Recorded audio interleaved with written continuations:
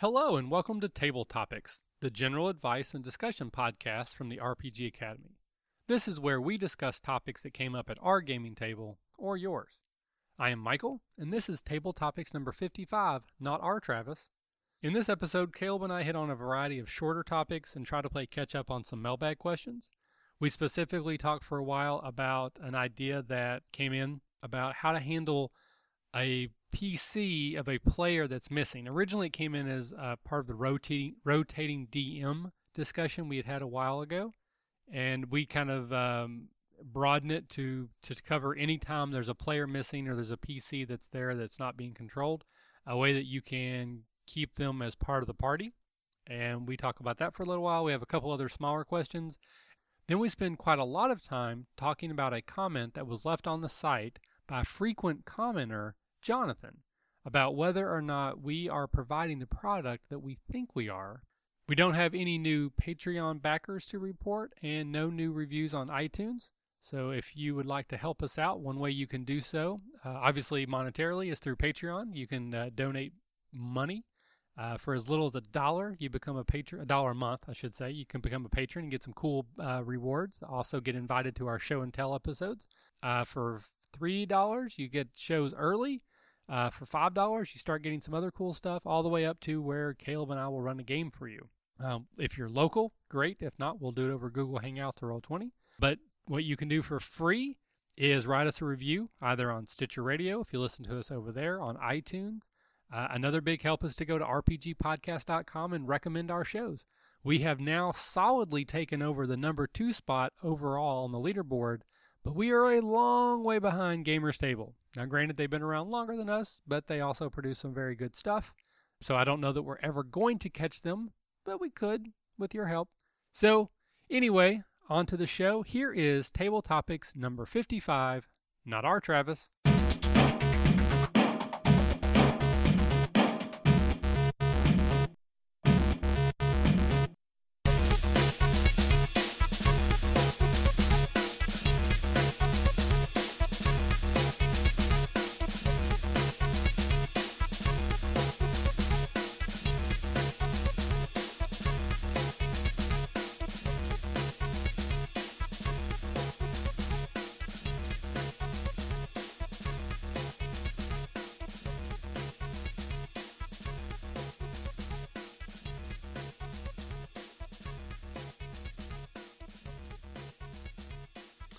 So good morning, Caleb. How are you today, sir? I am doing quite well. How are you? I am doing well as well. Thank you for asking. So this episode, I think I'm already I have the title in my head. It's going to be Kitchen Sink. Oh boy. Because we have quite a few just sort of, not necessarily random, but like smaller sort of things that we want to cover. Mm-hmm. And then we have a couple of topics that we may expound on. We're not really sure. But I do want to take care of a couple of shorter things first. Now, one thing I do want to mention is this is the first Table Topics episode we have done in a while that is truly a Table Topics episode. And I hope that our listeners, as few as there may be, have enjoyed some of these interviews that we've had the opportunity to do, because I am personally very excited about those. When we first started the podcast, I never in my wildest dreams thought I'm going to have a chance to sit down and talk to, Mike Olson from Fate Core about his new game.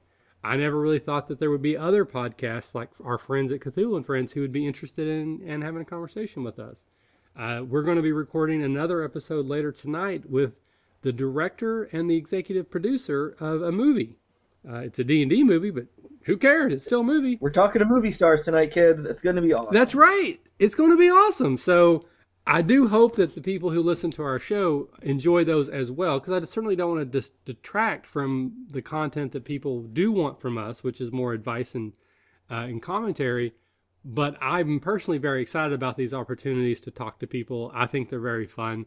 But it seems like we've had a whole bunch in a row, and I wanted to have a normal, for quote-unquote, normal episode of Table Topics where we cover some topics. So that's what we want to try to do today. We want to try to get through several.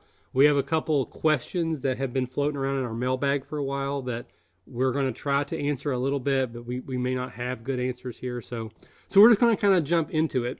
So the first thing I do want to talk about is during our Friends with Cthulhu and Friends podcast, they mentioned, they being Josh and Veronica, that they had a listener / friend who does some editing for them. And his name is Hiroshi. He goes by at maybe Hiroshi. And they talked about how valuable it was to them to have someone help and do the first edits. And I joked that we needed to find our own Hiroshi. And I'll be damned, we may have. I have someone, a friend of the show, who has offered to do some editing for us. Part of my OCD tendencies, I'm not sure how well I'm going to feel about that. Like Veronica said the same thing, that, you know, she was very worried that this person offered to do this thing, and then what if they didn't do it right? And then they would have to, you know, she'd have to hurt their feelings.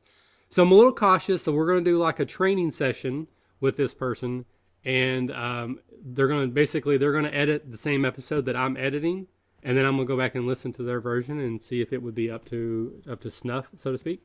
And if so, then this person has agreed to not necessarily do every episode, but to help out. And just helping out a little bit would be fantastic. And I was mentioning this to Rocky last night, who's running that 5e game for us in our break from Star Wars, because he listened to our Cthulhu and Friends podcast. And he said, you know, if you can get someone to do some of the early edits, that would give you the ability to do what Cthulhu and Friends does and actually add in some sound effects. Like you'd be able to do some more advanced editing, put in things. I'm not sure exactly how I feel about that yet, but it's definitely something I would have time to do if that works out. That's pretty cool.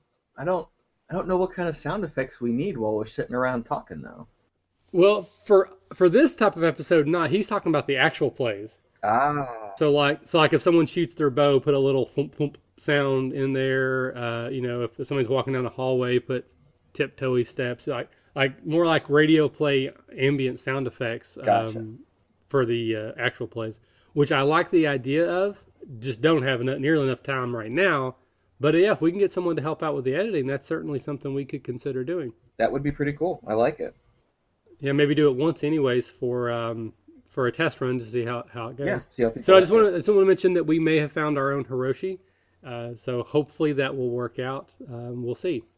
But I wanted to bring up our first table topic for today is a mailbag that came in from Travis. And I want to make sure people understand that this is not the Travis that plays in my game. Because there is no way that Travis, who plays in my game and has been part of this for almost 2 years now, would have just now started listening to the podcast episodes and just now come up with any sort of questions or comments for us. There's no way that would have happened. So this is definitely a different Travis. Do you understand what I'm saying? I detect... Wait, let me roll sense motive. I failed. Yes, I believe you completely. Okay. So this Travis, who we've never met or heard before... Hi, Travis. Welcome to the show. Thanks for listening. Yeah, exactly. Thanks for listening. This Travis said he was listening to our episode, this older episode, about rotating GMs.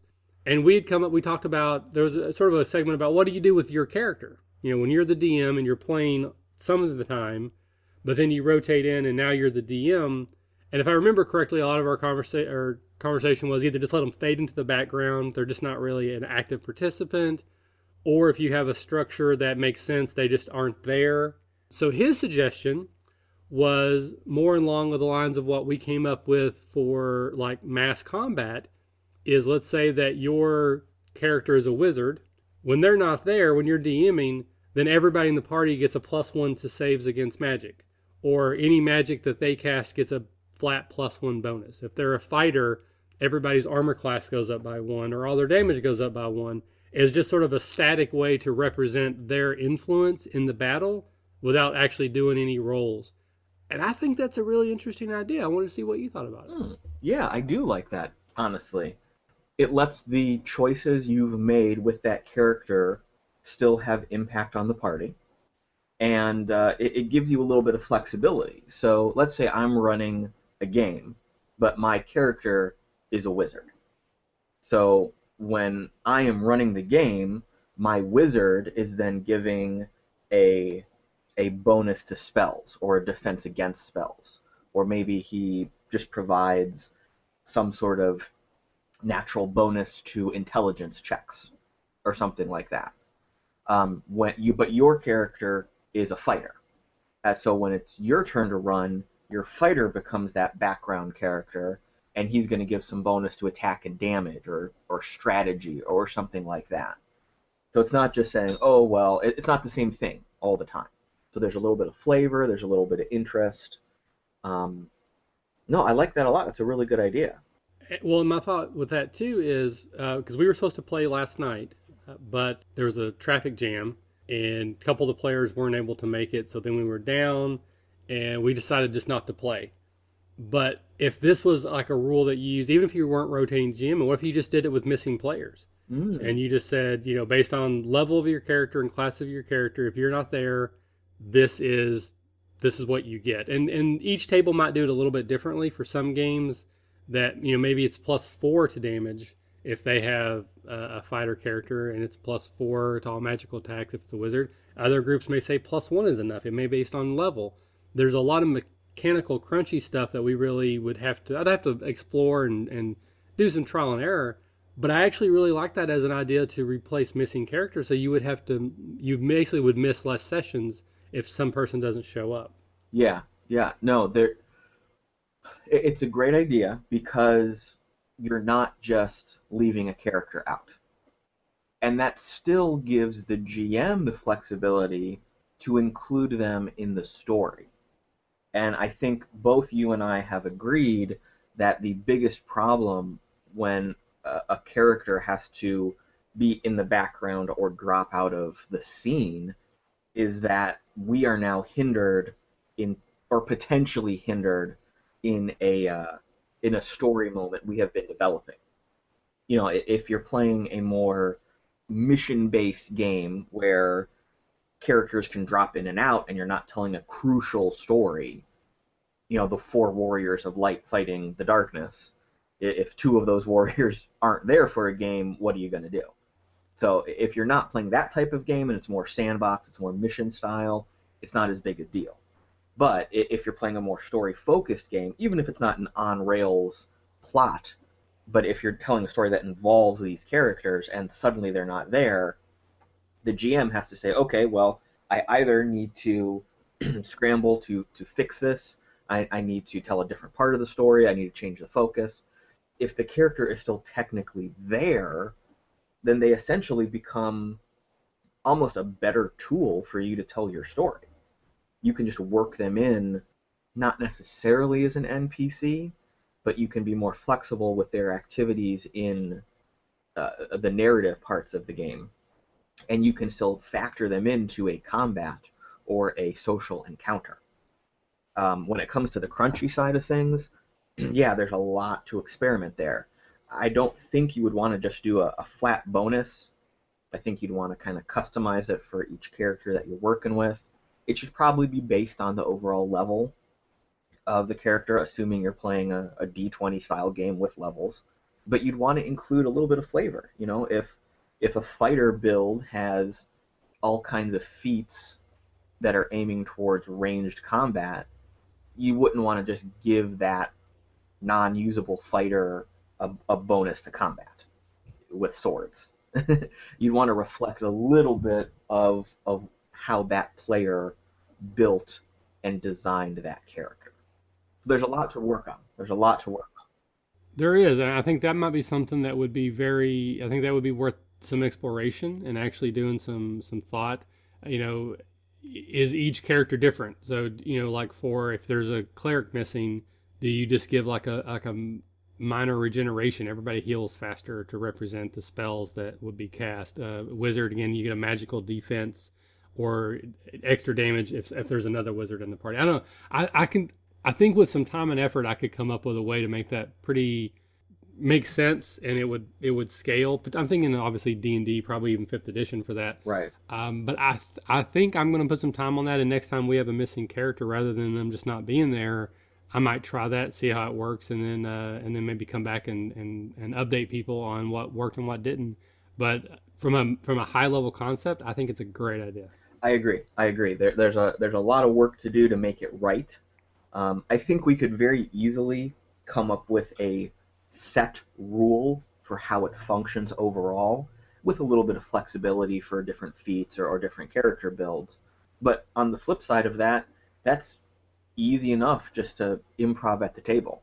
I mean, if our listeners take this idea to heart and they say, okay, well, I don't have the rules, but all right, John the fighter isn't here. Fine, everyone gets a bonus to attack and damage because it's like he's there. See how it works. Right. You know, you can improv this and you can fake it as you go, or we can develop kind of a rule set as a foundation. So it really works both ways. But I agree. I definitely want to see how this works out. Well, I will try to implement it in my future games, and then hopefully I'll get back at some time in the near future. Yeah. All right, so moving on, a couple other quick announcements. Obviously, Gen Con is right around the corner. I believe that this episode will come out before Gen Con, but I'm not actually sure because we got a couple backlogged episodes. So possibly this will be after the fact. But I just want to remind people that that I will be at Gen Con. Unfortunately, Caleb was not able to make it this year, but we are already working on things to try to make that different for next year. But my schedule for Gen Con is posted. I think I put it on Twitter a while back. It's on the Facebook page.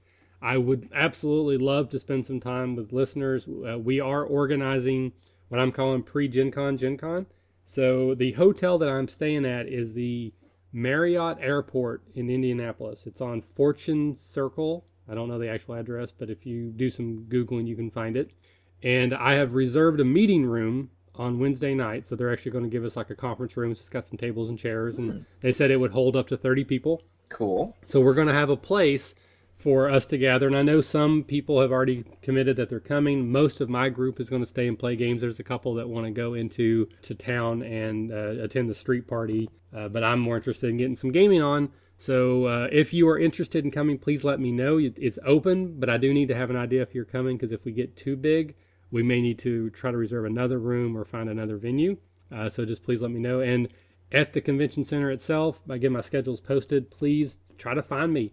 There's at least 4 or 5 people that I owe a high five to, because our T-shirt campaign did fund. I don't know how. I'm really confused about that, because the way I understand it, it shouldn't have, but I'm really happy that it did. So there's a couple people that will be walking around in the RPG Academy shirts, and if I see you, free high five. That's just a great deal right there. It is. I mean, you get a great shirt, you help out a great show, and you get a free high five. What's not to like? Absolutely. A couple other quick news and notes. I am starting to work a little bit. It's basically going to start after Gen Con, but I am starting to work on the next RPG Acadecon, or I should say the first RPG Acadecon, Deja Vu, because it feels like we've done this before. That's going to be November 7th, 8th, and 9th. Barring any sort of unforeseen circumstance, those are the dates. That's when it's going to happen. Right now, it's still scheduled to be at my house. But honestly, I've gotten more people that have said they might be coming than I anticipated. So I am sort of exploring some possibilities of moving it to an off-site venue. So if you are planning on coming, please let me know. The easiest way to do that is to go to Facebook and comment. I think I've posted a couple different times. I will be putting an event on the calendar after Gen Con, so people can basically say if they're coming or not. And if there's a certain tipping point that if we get to, then I'm going to know that I will need to look at an offsite venue to hold that many people. So it's pretty much open to any listeners to the show. If you're local, great. If you're not, I've had a couple people from Chicago that said they were coming in for it, and I've had some people from Rhode Island who said they were coming in for it. Those people are crazy. But I am looking forward to get some gaming on. It's going to be a great time. I am super excited about it. So I don't know. I guess that's it. So just look for more details after Gen Con. That will be up. And I believe, fingers crossed, Caleb is going to be there. So he will get to participate in a con. I know it's not set. It's still 4 months away. Things can happen. But The plan right now is that you're coming, right? Yes. Yeah. It's we have a tentative plan that I will be in appearance. So I will have all of my board and card game library with me. I'll be able to play in person and throw dice at you when you screw up my characters. So do we need to do a Kickstarter so that you can rent a U-Haul to bring all your stuff down? No, I've got a pretty wait, let me rephrase what I was going to say. I have enough room in my car to carry my things with me. But I thought you were bringing your wife too. So she's not riding on the hood, right? No, she'll drive, I'll be on the hood. Oh, okay. Yeah. Well, that makes sense. Okay, that's fair. Yeah, I'm a teen werewolf kind of guy. I want to be surfing the whole time. And no, I definitely want to go. I know my wife wants to come both to play and do some photography for us. I really want to try to run a couple games, if you don't mind that as well as participate. Of course not. And hey, if our crazy fans from Rhode Island are coming, I kind of live on the way, so maybe I'll just catch a ride with them. All right, you heard it here first, crazy people from Rhode Island. You know who you are if you're listening. Everyone else does as well. So that's exciting, and the big news for me, and obviously if you get to come, that is huge news. But I am trying to get Nico to come down for it. Boom! That would be awesome. Getting the band back together, and I would love to have him down here for the weekend as well. So I'm excited. There's a lot going on. It's still a ways out, more details to come. But if you could, go ahead and check out the Facebook site and start putting some comments on there. Give me an idea if you're coming or not. All right. Another couple quick notes. Just a quick Patreon update. Just that we do have a backer now at the Masters level program. So that means I'll be running a game, or I should say Caleb and I will be running a game. So this month we are having our character creation session. And then next month after Gen Con, we're going to have session 1. We are going to play 5th edition. It is going to be a new game, so it's not based off of the starter set. It's a set in a homebrew world. It's based in part off of a game I ran once before, but Caleb and I are fleshing it out and making it more meaty, I should say. And I'm actually really excited about it. Like I was nervous. I'll admit, I have never in my life had someone technically pay me money to run for them. So I was like, what if it sucks? Like, what if this is bad? You know, what if I run a game and they're like, dude, this isn't worth money, and then they drop out of the Patreon. So I was like getting anxious about it. And then you and I got together, we wrote some notes out. I got the first session planned out, and now I'm actually really excited because I think it's going to be an awesome game. No, I agree. The notes you've given me so far look like it's going to be a very cool game. I know I have to get you some feedback on that, which I'll be working on today during my day off. I think as long as no one tries to jump over a roof and ninjas sucker punch them out of the air, it's going to be a good game. I think it'll be fine. And I say that with absolutely no trace of bitterness or malice in my voice. Of course not. No. If you hear that in my tone, I apologize. That's just your perception of my communication. I'm sorry. Well, let's establish some facts here since we're going there. So the situation that may or may not have happened, this hypothetical situation, alleged situation, involves a barbarian leaning out of a window, a thief putting their foot in his hands, him doing some sort of Herculean thrust with his arms to propel said thief against the far wall adjacent building where they did the Super Metroid style land backwards backflip jump. So is it my fault that there happened to be a ninja on top of the roof that just was like, hey, softball, and swung their bow staff and cracked said thief in the head? That to me sounds like that's not my fault. That sounds like that's the thief's fault. In that alleged context, I've got to agree with you. But from the point of view of this alleged rogue, I think there might be a different perception and opinion. True, but and we'll move on here. But I will say that out of all that happened, if this happened, allegedly, in my mind, the true victim here is the barbarian. Because all he was trying to do was to give his friend a solid lift up, but he actually got hit on the way down, allegedly, and fell out of the window and was landed on top of and took the brunt of the fall. That's true. But we also have to understand that this alleged barbarian is the type to frequently run into allegedly burning buildings, despite all from other... second-story windows. And right, so... regardless of the alleged accusations, that was an awesome encounter. So moving on to some actual topics here. So we got a comment on the website from Jonathan. And Jonathan is probably one of our biggest supporters through the website. He has been with us early on. He has pretty much committed to listening to every episode, and he has commented on almost every episode. Now, he's behind because he was focused on the actual plays first. He's now started going back through and listening to the old Dungeon Talks, which will eventually become Table Topics. But certainly, I absolutely appreciate Jonathan, what he's done. He's also given me some advice on the actual website itself. He's sending me some emails, trying to help us grow. He is a big proponent of the Facebook page, and we did the math. I think like 20% of all the people that have liked us on Facebook are directly correlated to him trying to force them to. So, again, I hate using the word fan. He's a listener, but he's close to what I would call a super fan. Like, he's very dedicated to our show. He's very committed to helping us grow, and I appreciate that. But he had a comment on the website that I thought was interesting, and I do not mean this in any way negative, but it did make me think, and I wanted to bring it up to Caleb. One of his recent comments was, we say all the time that our show and our website is geared towards helping new players and new DMs come into the hobby and be successful. But he has said that a lot of our content doesn't really seem like it's aimed in that direction. Like, it's not necessarily introductory advice. We do a lot of actual plays and we do a lot of comments and topics, but is it truly introductory comments and advice, or is there an assumption on our part that people already know a lot about gaming? Is our assumption wrong? And it made me pause and think and go, he has a point. Like, our goal is to help new players and new DMs, but are we truly basic enough, introductory enough, or are we not fulfilling our motto and our vision statement? So I know we haven't pre-talked about this, so I just want to ask, what are your thoughts about that, Caleb? That's a really good point. And, well,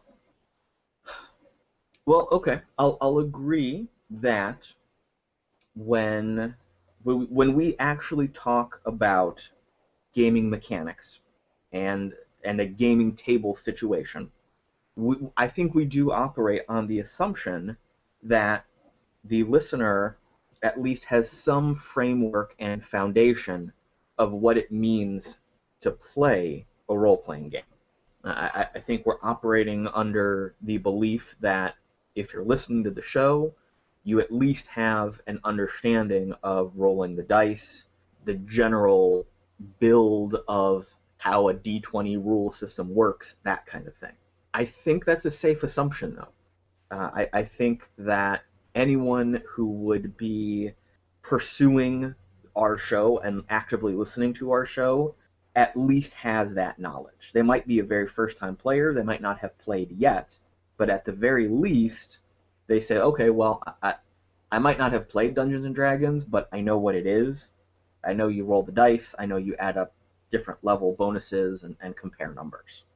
I want to say that on a big scope, the way we have progressed the show is kind of leading people into a more experienced development.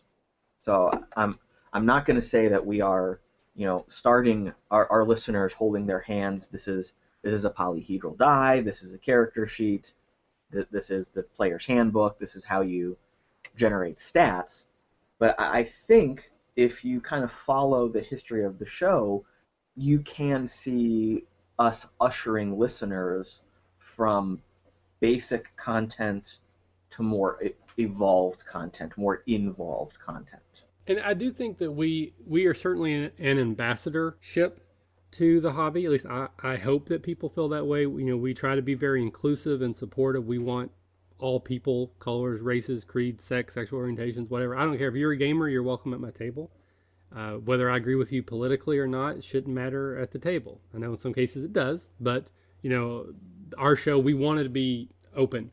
When we first started, when Evan and I first started the website, he was sort of like the focal point of that introductory advice because he had never DM'd before and he'd only played a couple of times. So a lot of our conversation revolved around him saying, why did this happen? Why did that happen that way? Or I ran my first game. How did it go? What advice would you give? So it was structured in a way that we were taking our prototypical newbie and using him as, the starting point for a lot of our conversation. And even before he ended up leaving, we still had evolved to the point that wasn't always the structure. Mm-hmm. And I do think that we may have gotten a little bit away. I think as we've matured as podcasters and show producers, that our advice has too. So if someone were to listen to a brand new episode, it's probably more intermediate advice. I still don't think we're giving expert level advice. Like I think Angry DM, I consider him giving like expert level you've been playing games for years. This is something you should try. It will make a big difference in your game. I don't know that in a lot of cases brand new people would be able to jump in and do that. So I do think that we maybe have gotten a little bit away. So my question to you and to the audience is, do we need to take a step back and do some more truly introductory stuff? Should we have an episode where we say, we're going to walk through character creation for 5th edition and literally go, let's go through the races. Let's go through the options, the pros and cons of each one. Let's pick our class. Let's roll hit points. Let's pick our class, our features, and do a truly introductory episode. Or is that too basic and not really going to be helpful to our listeners? Yeah, I definitely would like some listener feedback on the answer to that question. I think we should maybe also post that to the Facebook and see what people throw back at us. I think taking a step backwards to do some stuff that is a little bit more introductory can be beneficial, but I also think we don't want to go too far backwards, because you're right. You and I, while we have a lot of gaming and running experience, yeah, we are that intermediate tier. We're not the expert level like Angry is and a lot of other people that we have interacted with. But I think our advice is flavored towards getting people over that initial hump. So I think our mindset is not just, here's what you do, it's here's how you progress. And I think that voice that we are carrying is what makes us a benefit. So my thought, and again, and I'm willing to get some critical feedback from our listeners. One of my main goals in starting the actual play portion is I still feel like one of the biggest barriers to entry for role-playing games is people don't know what it is. They have the misconception from movies, TV shows, maybe some strict religious upbringing, that it is one thing when it's mostly just people sitting in their basement or kitchen table talking to each other. Sometimes they do funny voices, having fun, telling jokes. Mm-hmm. So part of me wanting to do the actual play was to demystify what it was. And you're just listening to people play a game and you go, oh, well, these are just guys that hang out and they make stupid jokes and, that kind of thing. But even to that point, the longer we've done, the more editing I do. And I now cut out a lot of the silly stuff and focus trying to make it more like a radio play where it's just the story. So it's not even truly a good representation of an actual game anymore, because I'm cutting out so much of the flipping through the book looking for the rule, or oh crap, I dropped my dice on the floor, or let's take a 5-minute tangent and talk about Lord of the Rings or Monty Python, the Holy Grail. So in a lot of ways, it doesn't even truly represent that any longer because it's also matured. So again, I don't have an answer, but I thought it was a point well worth talking about, and I would like to get some comments on the website or Facebook or Twitter, and ask people, has our show grown to the point that we really are more intermediate level advice and we should just be fine with that? Or would it be a good idea for us, even if it's just occasionally, do one episode, here's how you make a character in 5th edition, and it's just like a one-off episode, but it's clearly for people who've never played at all? I'm going to say that doing a couple freshman level courses would probably be a good move on our part. I think, especially with the new edition rolling out, I think jumping on that early in the game would be good, because even an experienced player, like when you and I buy 5th edition, there's still a learning curve. We still have to sit down and understand the rules. Yes, we can skim through a lot of it. And yes, we don't have to read the section on how to roll a die and how to role play, but there's still a learning curve of, well, how does this class feature work? What choices should be put into stat distribution for this class versus that class? How do the archetypes work? What features work best with what build? So I think even as an experienced player, listening to a podcast or a show of people saying, hey, here's our advice, here's our take on it, is very useful. But that also, in that case, is going to skew perfectly towards the guy who says, I've never done this before, let me try to do a Google search for someone to help me out. One of the tags that I put on all of our episodes is how to play D&D and how to play RPGs. The goal being, if someone goes to Google and says, how do you play D&D? I want our show to come up. Mm-hmm. So it's a fair point, is are we actually offering the service that we're advertising? Yes and no. I mean, let's be honest. We don't really talk to the brand new player a lot. I think a lot of our conversation is directed at people who have a little bit of understanding of what they're doing. So, sure, maybe we need to, not restructure, but maybe we need to at least put a little bit of acknowledgement out there. But I will say that, in my opinion, a lot of the advice that we have been giving when we do have this context of show, while it is structured towards someone running a game, a lot of that advice applies directly to people who are learning how to play, learning how to role play. Hearing us talk about not just the mechanics, but some of the ways to structure an encounter, structure a villain, how to build character development or handle character development, that all applies. And if someone is truly eager to learn how to play, they need advice from both sides of their perspective. So I think we're still doing our job, but we probably need to fine-tune a little bit.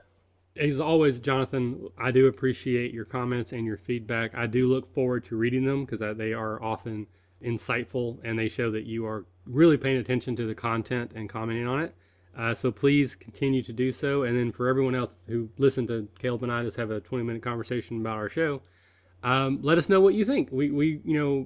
I do want to be an ambassadorship to the hobby, and I do want to help new people get into the game, but I also don't want to lose half of our audience if we go back too far and we're doing the ABCs of role-playing games. So I just like to hear some feedback on what you guys think.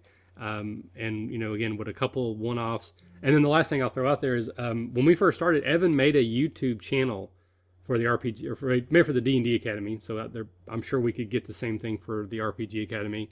Would you guys be interested in us doing some videos and like videoing us creating our characters? So rather than maybe doing a podcast, maybe it's something separate that we could link to and say, hey, if you've never ever played D&D at all, the new edition is 5th edition. Here's where you get the basic stuff. We're going to do session 1 will be creating a character. And then we do that as like a separate thing, but not necessarily this show. So just looking for some comments and feedback. So we got one more somewhat quick topic, and then we have 2 larger ones that we'll get to. The next one, this was a question that came in a while ago, and I feel bad that we haven't got to it yet, and I feel really bad that we really still don't have a good answer. But this came in through Pop Culture Cube. He's one of our followers on Twitter, and he was asking about a setup where you play role-playing games, specifically D&D, but one of the people is telecommuting. So this isn't, everybody playing on Roll20 or Fantasy Grounds or something like this. This is 4 people in a basement, one person at their house in a different state playing through Skype or through some other, computer way that they are represented at the table, and how that would work, and if we had any thoughts and advice. I've only done this one time. I almost had the opportunity to do it again, and then the whole game fell through that night. And it did not work very well. But there are a lot of different options or different possibilities on why. One was the particular person that was the person that wasn't there. I mean, there's different personality types. If you have the guy who's a bit of OCD and he's going to be checking his email or Twitter account, or, he starts working on work on his laptop, so he's not really paying attention and he's not at the table, so you can't really see it, then that's the type of personality that maybe that isn't the good option for that being the person that's not at the table. Depends on probably how much maps and minis you use. If you're a very combat-heavy game like 3rd edition Pathfinder that uses maps and minis, it's going to be very difficult to position the webcam so that you can see the board so that that player can say remotely, I need to move up 5 squares and get into flanking, then reposition the camera so that you can also see the DM's face, because there's definitely social cues you need. Then you got to have to deal with the speakers that make sure that that person can hear everyone else talking clearly and that their voice is projected clearly. So somebody who's had more time and effort may have found better solutions to that. But for me, the one time I did it, it did not work. What about you, Caleb? Have you had any experience with this? Well, no. In all of our games, we have either been in real life at a table or completely over streaming. So I have not experimented with only having one person streaming. I agree with your comments that it is difficult to handle. You got to have the right person on there. I think with the right setup, though, there wouldn't necessarily be a problem. I think for it to work smoothly, you would probably have to have a couple cameras set up, like maybe one that would be a top-down aerial view, and another that would be on the players or the GM. You might have to go as far as having everyone separately mic'd. Now, another way to handle this would be, let's say there's 5 of us at the kitchen table, and one person is on Skype or Hangouts or whatnot. Instead of having to fight with the board and the map, what if everyone was accessing the map from their laptops or tablets, even those of us at the kitchen table, using Roll20 or any of the various map software, RealmWorks specifically. If we were all accessing a map digitally and moving tokens around that map, the player that is not physically there would have an easier time at that side of the problem.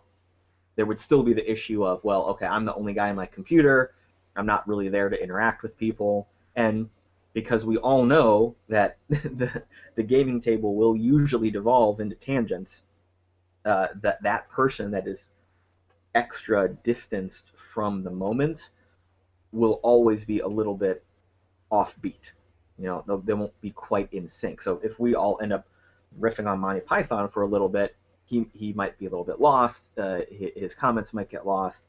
It's definitely not an ideal situation, but I could see ways that it would fail, and I can see ways that it would succeed. But I have no actual experience to say, here's what works and here's what doesn't. Right.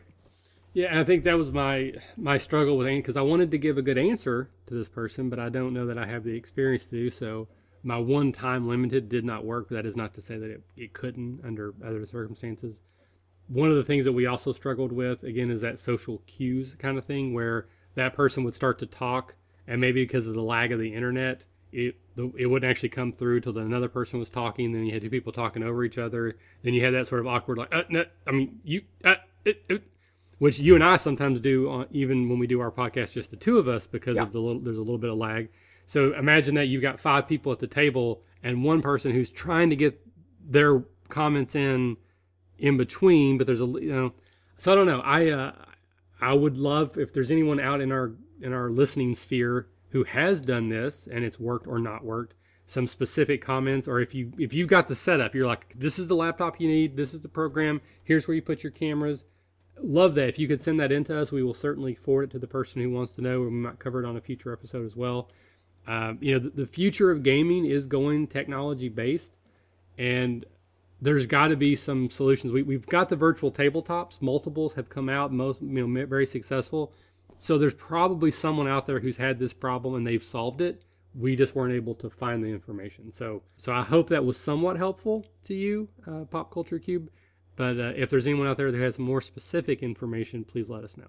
All right, so Caleb, you wanted to bring up the next topic. It was a question that came up from the recent City of the Damned episode that came out. Yeah, definitely. During that first episode, there was a situation where one of your players wanted to, I believe, make an intimidate check against one of the other players. Basically a PC versus PC check. And you said, and I'm not quoting you exactly, so feel free to correct me, you said there's not really rules for that. A check like that cannot influence another player character. Something along those lines is what you said. And that moment kind of jumped out at me as a little bit odd. It's just not something that I almost didn't expect you to say it, and it's not something that I have ever made use of in my games. So I wanted to bring up that topic first off to get your take on it, and also as a table topic to say, is this not the right or wrong way, but how does this fit into your game? What's the reasoning behind it? What's the reasoning for it? What's the reasoning against it? just flesh it out a little bit. Okay, so to clarify, I do allow PC versus PC checks that aren't what I would consider role play related. So if somebody wants to to pickpocket another character, I don't like games where that happens. But it depends on the situation. But let's say it's not a situation where someone's being a jerk and they're just trying to steal stuff. But if someone tries to pickpocket another PC, then that's a roll. You roll your pickpocket or your stealth. The other person rolls perception. If it passes, then it happens. But I talked several times about this game that I played in for a while that I hated. I didn't even like going. I kind of started wondering, like, why am I even going here? And one of the things that the DM did that made that game not fun for me is the DM would dictate to the players how they should role play or how they should react to a situation. So in one example in particular, we were walking through a forest. We were trying to get from point A to point B, and we noticed that a section of the forest had caught fire. It wasn't related to our current mission. We felt that this was secondary, so we were going to ignore it. And the DM looked at one of the characters and says, no, you're a ranger. You have to go inspect this fire and put it out. And there's a point where that's maybe correct. Like, as a ranger, he should have been concerned about the forest. He probably should have been like, hey, no, this is my home. These are my animal friends. I can't leave them here. And that would have been a good roleplay moment.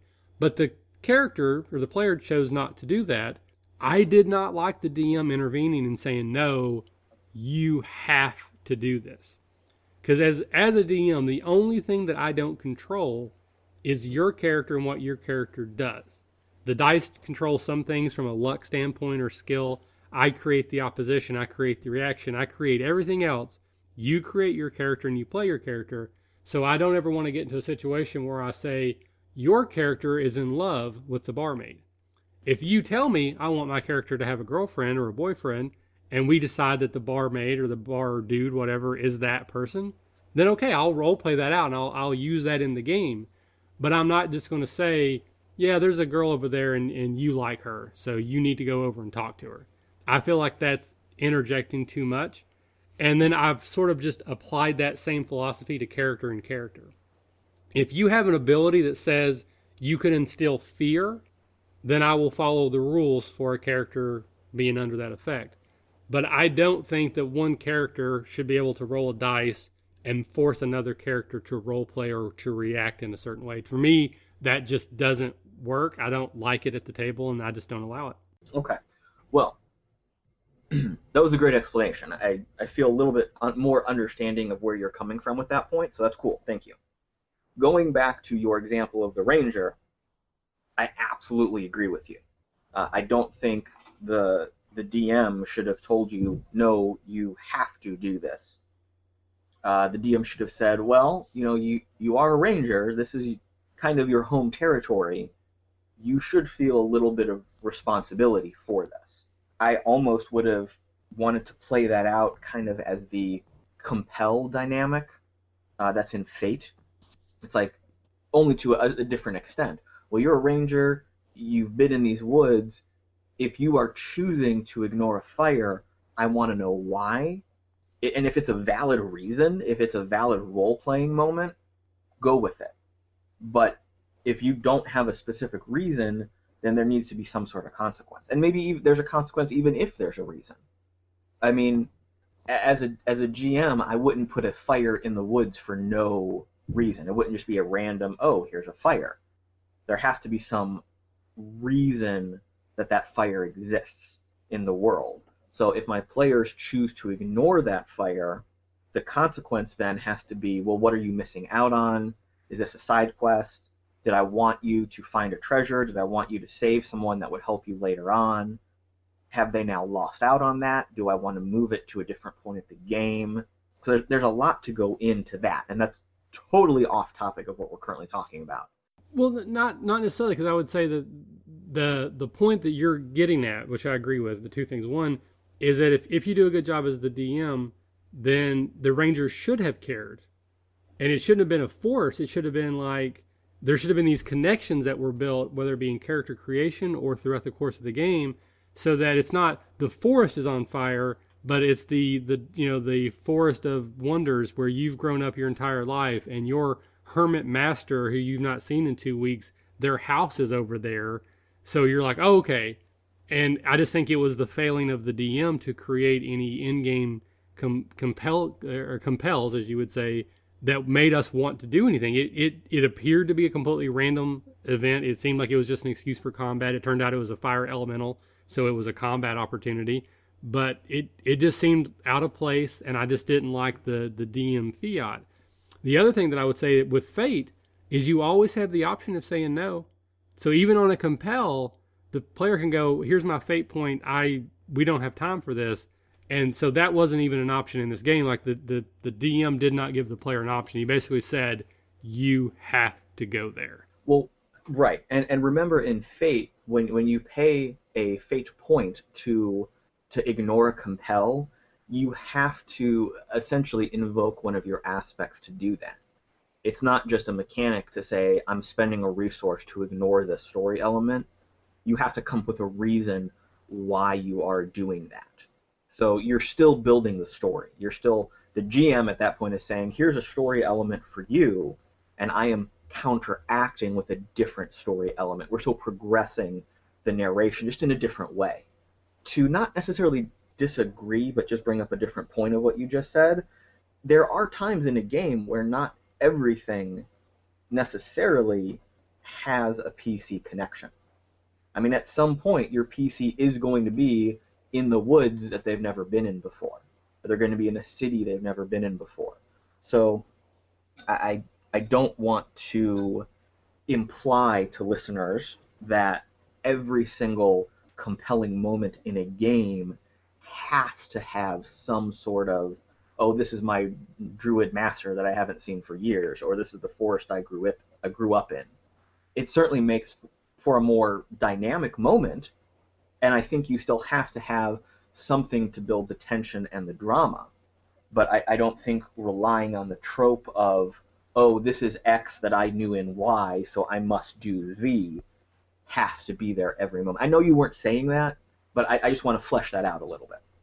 Okay. Yeah, no, I didn't want to go through the entire backstory Right. of that particular game. Of course. In that game, we were in a place that we had been before. Right. But to your point, I agree. But again, my counter argument would be back to the DM that you need to know your players, and do you have players that are going to ignore a fire unless it's right in front of them?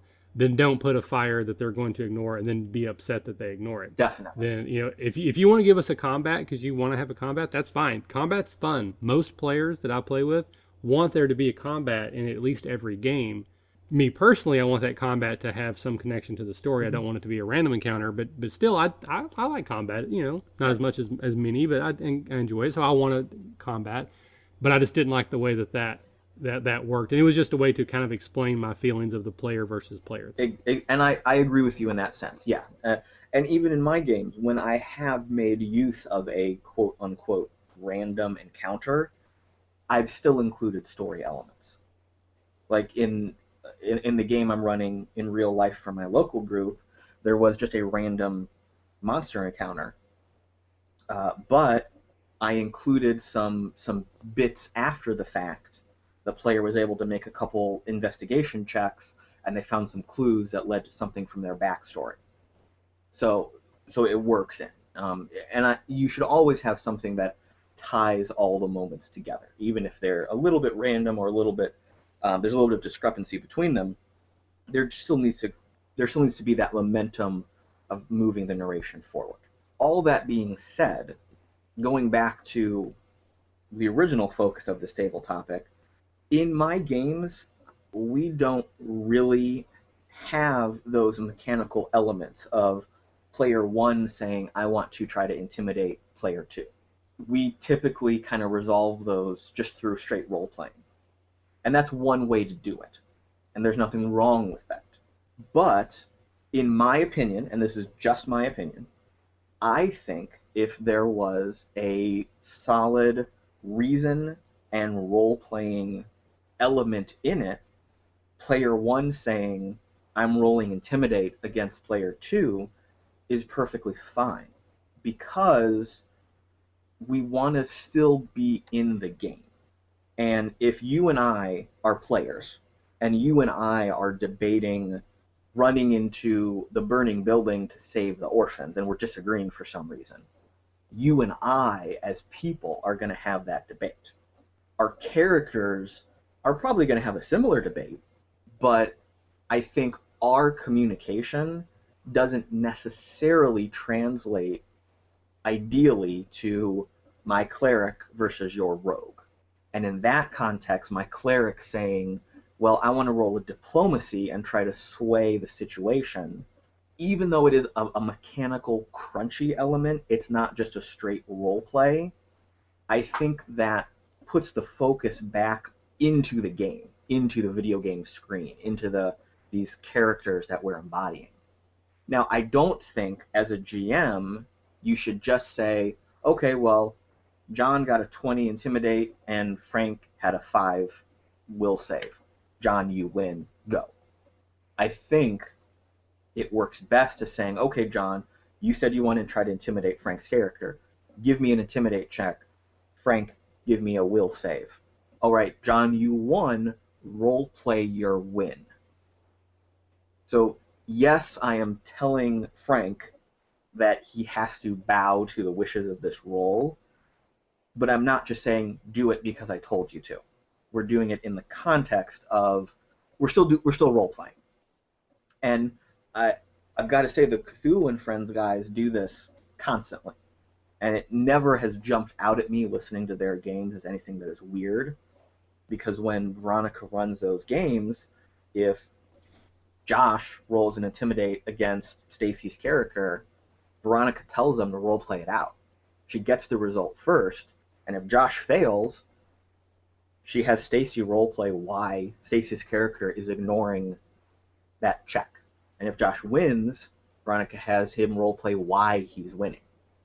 So it's kind of that moment when we're bouncing back and forth between game reality and real reality, and we're kind of treading both sides of the fence there. I don't think there's anything wrong with it, and I think as long as you do it correctly, it's a perfectly fine mechanic. I would say, based on what you're saying, it probably comes down to the players, and Yes. and I would say that the players, Josh and Veronica, they're very mature, and there's they may not act it, but they are actually mature, but that they are going to be able to not get their feelings hurt if that happens. My fear, and maybe I'm going back too far to my days when I was running in high school when I was burning with a bunch of morons, is that you could very easily have that dashing rogue or the charismatic bard who then just makes everyone do whatever they want and break the game. Because he's like, I have a plus 15 deception. I'm going to lie to you and tell you that guy just stole something from me, so you'll go kill him and then I'll steal the treasure. Or, I want you to do this. So you basically would have one character that within the rules could force every other character to do whatever they wanted at any time. And I know that's the extreme example, Right. But if you allow it, that can happen. That's true. But that's the same rule that applies to any person who is intentionally min-maxing and power gaming. That's the same. Right. It's the social version of min-maxing. Right, exactly. And I have played with several people that their min-maxing was specifically aimed at social interaction roles. I have horror stories of people that would roll a character that was absolutely worthless in combat, and every single ability and check was, oh, well, I have a 20 diplomacy, so screw you, I'm going to do whatever I want. Oh, I have every single crazy combination of feats and spells that mean I can just do whatever I want and convince anyone to do whatever I want.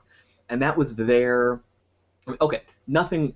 I don't want to say anything bad against them, because that's how they had fun playing the game. Right. Me, as another player participating in that, it frustrated me. Me, as a GM in that situation, frustrated me, because they were intentionally saying, I want to game to contradict what you are doing as a GM. I want to say, well, I'm trying to negotiate with the Duke. Instead of the Duke giving me a mission, I'm just going to roll diplomacies with a 45 result, so of course I get my way. That's a very frustrating thing to see at the gaming table. But it's equally as frustrating as the guy that says, well, my fighter has 16 attacks and they all naturally crit, so I do 1,000 damage. It's just a different side of that. Right. And you know what? If that's how you guys want to play, and everyone is on board with doing that, and that's how you all have fun, awesome. I don't want to play in that kind of game, and I don't want to run that kind of game. Now, okay, I take that back a little bit. I do like building crazy, stupid, powerful combat characters. But when we use those crazy, stupid, powerful combat characters, all we are doing is a stupid one-shot combat dungeon. Like when we ran the Tomb of Horrors over this past Christmas and New Year's, we didn't roleplay. We didn't develop the stories. We said, hey, here's your 20th level barbarian. He's going through the Tomb of Horrors. See if you can survive. Right. In that context, it was okay. And it was like, all right, I'm building this guy just to survive a dungeon and do as much damage as possible. And that was fun because that's what we set out to do. Oh, absolutely. And I agree. I think thinking about it, what I would just kind of reiterate is that it comes down to the players. Mm-hmm. And if I had a more mature group of players, and I'm sure I'm more mean like experienced role playing, then I would probably would be more open to it, or it would be more of a conversation and say, this character is trying to intimidate you. You know, they rolled really well. They're a half-orc barbarian. They're standing over you, and they have a giant hammer in their hand. Your character just failed their will save. So more than likely, in game terms, you are intimidated, but I'm going to give you some flexibility to roleplay it. How would you like to roleplay your reaction? Right, I agree. In the game that it came up, we had Travis, who, to be clear, is not the Travis we talked about earlier, because this Travis has been playing in my game for a long time, and there's no way he just now started listening to all the episodes. Oh, of course, Travis is an avid fan. So that Travis, the one in the game, was trying to intimidate Evan, who, even though he's been on the podcast, he still isn't that experienced at role playing. And I think that was my initial reaction, is that I really felt that Evan would not appreciate being told what his character had to do. Mm. And I still think it was the right call in that situation. But I actually agree with you, having talked through it, that it's not something I should just say is not at you don't do that in my game. But I agree that I don't think it was right in that game. Okay. With you just saying that, I now fully agree with you. In that context, that decision you made the right call. Now, that being said, since a few minutes ago we had a conversation about making things more accessible to brand new players, I think as a GM, if I had absolutely brand new players, I think using this topic of opposing role-playing roles is a great way to teach them how to role-play. I mean, we have talked in the past about the brand new player, just let them roll the dice and then spoon-feed them some elements of role-playing after the fact. Okay, well, hey, roll your attack. You got an 18. That means you hit. Can you describe your hit for me? You're using a sword. Tell me a scene from a movie that's like your attack. Or just give me a little bit of flavor. You're just pulling those little bits of role-playing out of them to show them how to role-play. I think in this context, saying, all right, brand new player, the town guard is a half-orc, and he just intimidated you. He's standing over you with a hammer. Your roll says you lost. What does that mean to you? Are you running in fear? Are you standing there trembling? Are you defiantly sticking your chin out, but you're going along with the rules? Give me a little bit based on your character. And I think that's a great teaching tool. Again, in the right context, with the right players, maybe you have one great experienced player at the table and a couple newbies. Someone to show them the ropes. Everything we've talked about is really just kind of a what-if scenario. There is no hard and fast rule. If you as a GM want to say, no, you can't roll intimidate and diplomacy against another live player, that's your game. Who cares? Do it your way. In the right context, it works. In the right context, it doesn't work. And somewhere in the middle is everything we've been talking about. Yeah, absolutely. I agree. And I think we've come to a good middle ground. Yeah. So what I would say to wrap this up is that if you are creating the game, I am now fully on board that we need to have a character creation session. Mm-hmm. And if you have a character or a player who starts to create a very social character and he's like, oh yeah, I have like a plus 15 in diplomacy, we should have a conversation. Well, how do you see that working in the game? What are you what are you looking to do with that? He's like, oh, I want to be like the manipulator of the group, and I'm going to get everybody to do this stuff for me. It's going to be kind of funny. Then you need to make sure that that works for that table. And you may say, well, that's really not the way I want this game to go. I don't think that character concept fits. So maybe we should look at it differently, or go to the other players and make sure, because you could have the guy who's like, hey, I'm going to play the 4 intelligence barbarian. I think it'll be hilarious, all the stupid stuff this guy's going to get me to do. Yeah. So you may have somebody who loves it, who's like, oh, this will be great. I get to kill everything, and I get to blame it on that guy because he's going to trick me into doing this. So you could certainly create a game where this is a good thing, and it's fun, and everybody laughs about it. But if you have players that aren't into it, then you're going to have player conflict, and that's a whole separate issue. So I just think that's something you do at character creation and make sure everyone's on board. And then if not, then we may want to adjust one way or the other before we actually play the game. Yeah. Because it would suck for a player to be all excited about this character, and then in session 1, minute 1, the DM's like, yeah, you can't actually do all the stuff you thought you could do. Exactly. I agree. Okay. Awesome. Well, Caleb, as always, I appreciate your time, and I thought we had a really good discussion today. I'm actually one of the few times where we didn't just agree about something, and I think we learned some stuff about each other. I feel good. I want to give you a virtual hug, and hug it out. And yet again, thank you to our listeners who've sent in the questions and comments. Travis, whoever you are, Pop Culture Cube, Jonathan, and there's a couple other questions that are still floating around. We had one on dueling that we want to talk about. We've started to talk about a couple times, and then we kind of back out because we're not sure what we want to say. So if you've sent in questions, have faith. If it's been a long time, you may want to resend them in because maybe we forgot about them. But I don't think so. I tried to save them all and I got them in a file, but I'm not going to swear that I didn't misplace one. And please send in new questions. It really helps drive the content of the show and gives us stuff to talk about. So this has been Michael. And this is Caleb. And we'll talk to you soon.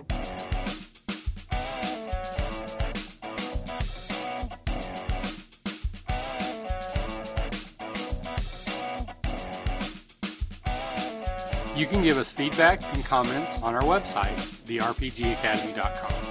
You can listen to previous podcasts on our website and subscribe to new ones on iTunes.